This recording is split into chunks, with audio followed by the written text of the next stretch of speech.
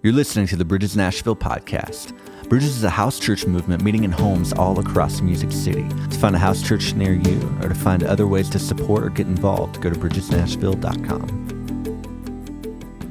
For the Lord gives wisdom, and from his mouth come knowledge and understanding. Proverbs 2, verse 6. Now that verse is actually written on the front of this study Bible that was given to me when I was 12 years old, November of 1994. You see, my parents wanted to cultivate in me a hunger for the word of the Lord, that I would grow up with a passion for the word of God.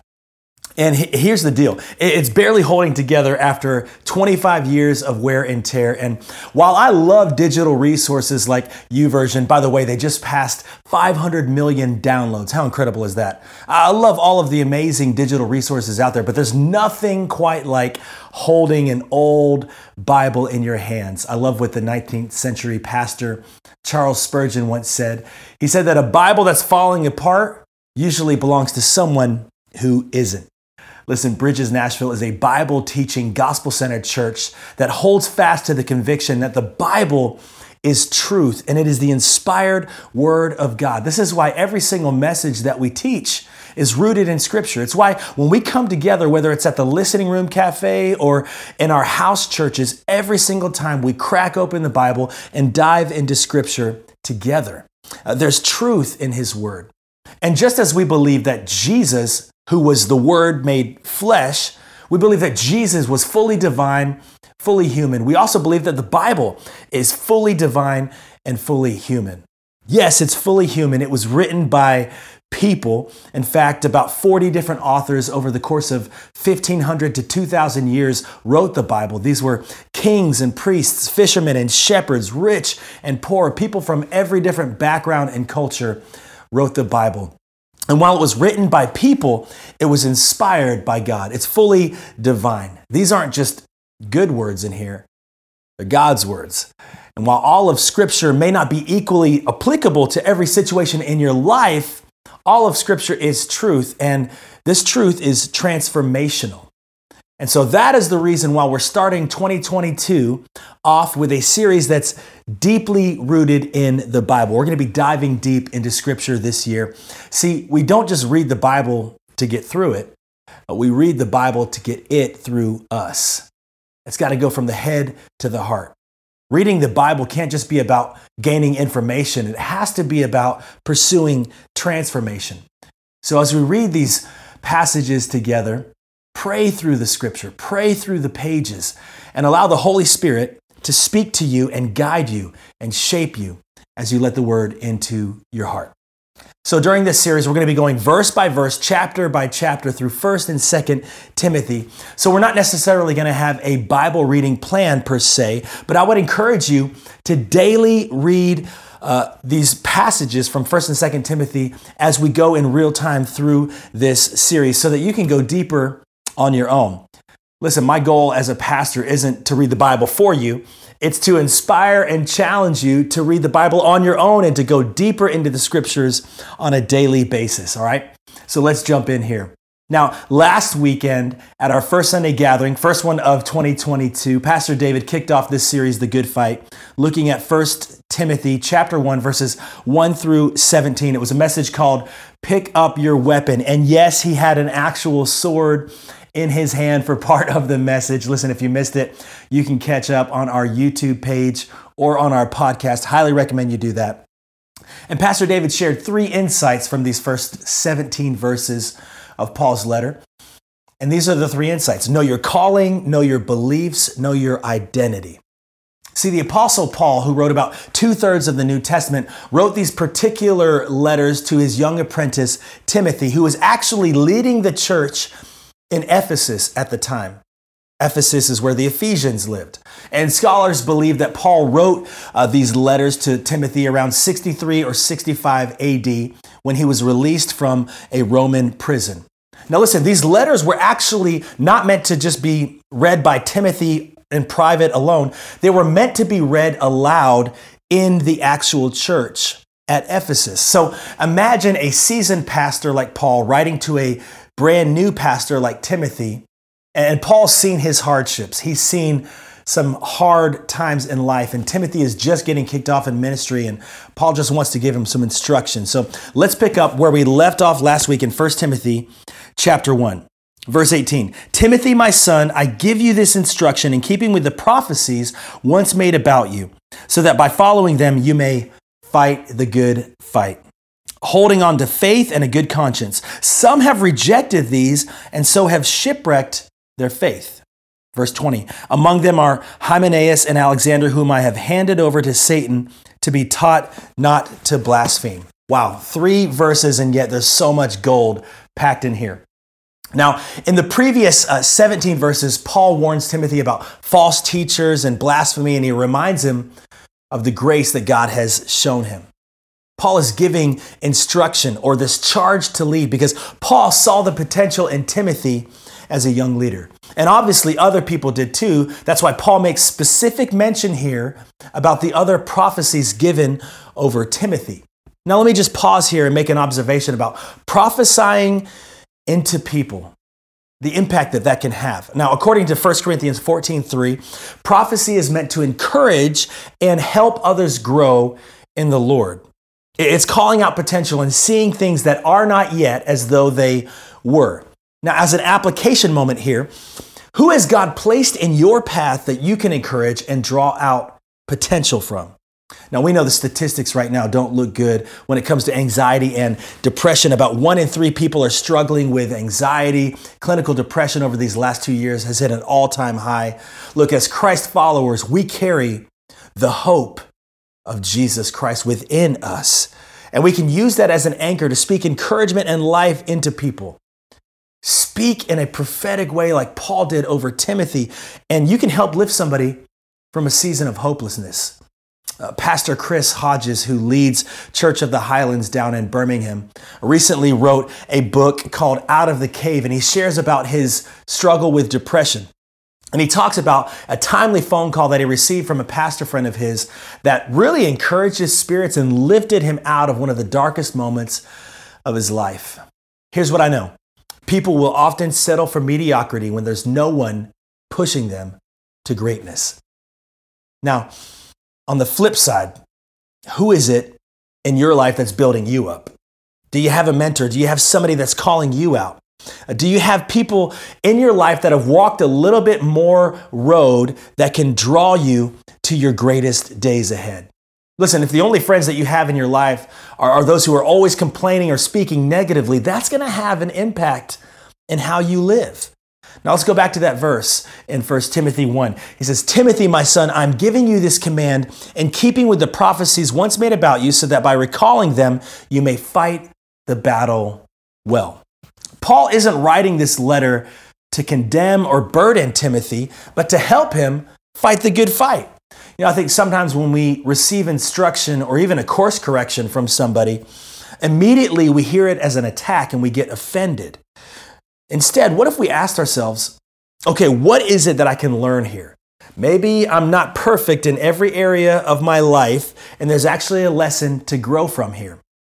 See, Paul would be a pretty poor leader if he just left out all of the hard and challenging parts of leadership when he wrote this letter to young Timothy. If he said, hey, Tim, don't worry about anything. Life is all sunshine and no storms. Just keep your head up. You're going to be just fine. That wouldn't be a very good mentor, would it? No, he warns Timothy, life is a fight. It's not a playground, it's a battlefield. So he encourages him to fight the good fight. See, Paul's goal is to pour into Timothy and the church and encourage them toward victory in Christ, to go after greater things. Listen, you are called to greater things. Last week in Ephesians 2:10, Pastor David shared, we've been created with good works in advance for us to step into. And this passage in 1 Timothy is more of a commissioning, isn't it? You've got to know your mission. You are created with purpose and a destiny, not just to arrive safely at death, but to live truly in purpose and fullness in Jesus Christ. In his book, Unthinkable, my friend Pastor Rodney Wardwell writes about a mountain that's a popular destination for mountain climbers and hikers. Now, the pathway up this mountain has some incredible views, but the real view lies at the peak of this mountain, at the very top. And at the bottom, all these hikers are really energized and ready to go. And something changes about a quarter of the way up the mountain. The altitude changes. It's a little bit harder to breathe. And halfway up the mountain, there's actually this lodge where hikers can stop, take a break, settle by the fire, get a bite to eat. Now, here's the thing. A study was done at this particular lodge that said 2/3 of the people that stop at the lodge halfway up never continue to the top of the mountain. Why? Because they get comfortable and they settle for easy. Now, they lose sight of their original goal to reach the top of the mountain. You know, the word mediocre in the original Latin is translated halfway up the mountain. And nobody initially wants to be mediocre, right? We don't aim for mediocrity in our life. The goal is to finish the race, to reach the summit, to fight the good fight. Well, listen here. You can't fight the battle alone. You need people in this journey at your side. An army is much stronger in a battle than a single soldier. So who can you encourage and who is in your life to do the same for you? Now, hear me on this last point on encouragement here. Not all encouragement is prophecy. So unless you feel like you've specifically heard a word for somebody from the Holy Spirit, I wouldn't label that as a prophetic word. Okay? But nevertheless, we are called to encourage one another, to spur one another on to good deeds. And we need it now more than ever, don't we? Life isn't easy. In fact, it's pretty hard, isn't it? And I hate to point out the obvious fact here, but as we go on in this life and we take steps forward, it doesn't really get any easier, does it? Life can be simple. And hear me, we're made to live with the joy and the peace and the love of the Holy Spirit. You know, one of my themes this year is simply have more fun, right? His yoke is easy and his burden is light. Amen. Life is a blessing, but my goodness, it is hard. Life is a fight. Hey, it's a fight not to just let popular culture indoctrinate my kids. It's a fight to teach them the truth about right and wrong. It's a fight against temptation to keep my eyes guarded and my heart clean. It's a fight for my marriage and my family and our church. It's a daily fight to stand firm and not waver. It's a fight to hold fast to the gospel. It's a fight. This is why we need the power of the Holy Spirit. We need the Bible with letters like 1 and 2 Timothy to encourage us to fight well. So the question becomes, how do we fight? How do we wage war? Well, I'm glad you asked. It's not with physical strength, but with faith and a good conscience, according to 1 Timothy 1. Paul wrote that our fight isn't in the physical realm, but of the spiritual realm. In his letter to the Ephesians 6:12, for we wrestle not against flesh and blood, but against principalities, against powers, against the rulers of the darkness of this world, against spiritual wickedness in high places.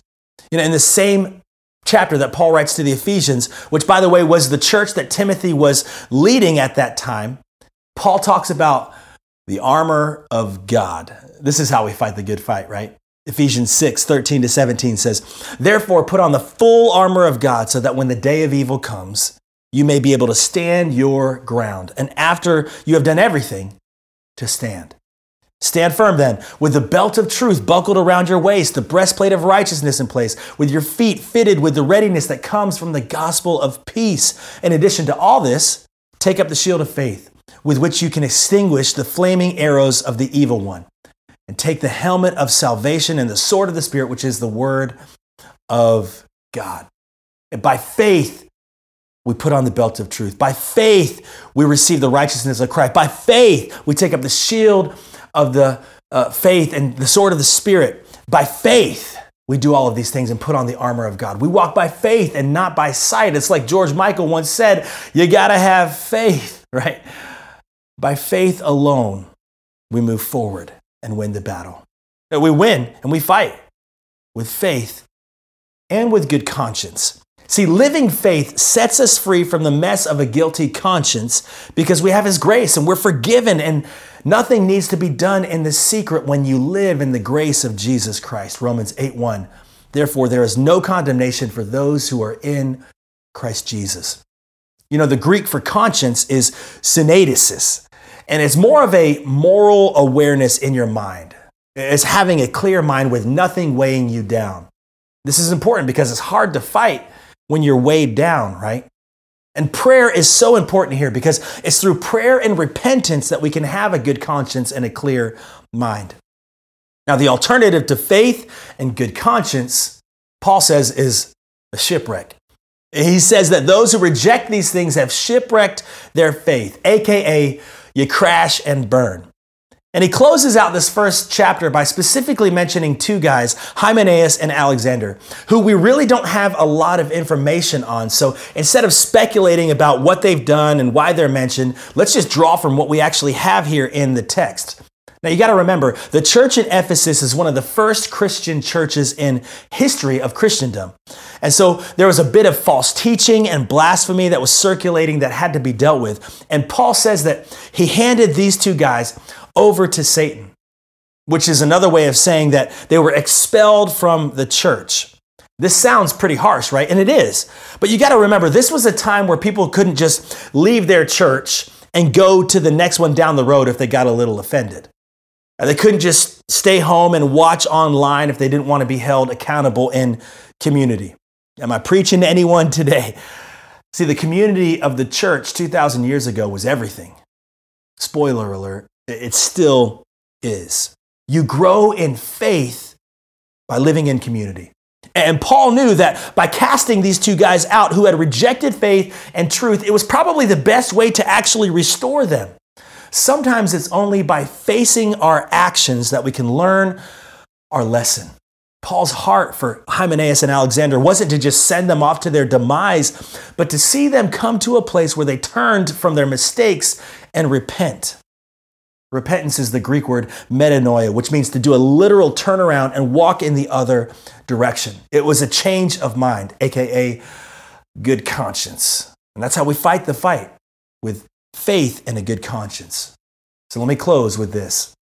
You might find yourself in a place today where you're wrestling with faith and having a clear mind. Maybe you're not sure where you stand. And I just want to extend Paul's encouragement to you. Don't give up. Fight the good fight. Don't surrender to the enemy just because life is getting hard right now. I'd encourage you, plug into a house church this week. Join us when we all come together to worship. By the way, Sunday, January 16th, 6 p.m. at the Listening Room Cafe is our next prayer and worship night. Come together with us as we lift up the name of Jesus and seek his heart together. You can daily grow through our devotionals and reading the word on your own. Hey, reach out if you need prayer. I love a good cup of coffee, and I'd love to sit down and just talk and pray with you through anything you may be walking through. Pastor David, our staff, we're praying for you. You don't have to fight this battle alone. Last thing I'll say, is there an area in your life that you need to repent of today? You don't have to shipwreck your faith. Through Christ, there is forgiveness and mercy, and you can live day by day growing closer to him in faith and good conscience. Let's pray. Thanks for listening to the Bridges Nashville podcast. To stay up to date on everything going on at Bridges, you can find us online at facebook.com/BridgesNashville or at Bridges Nashville on Instagram.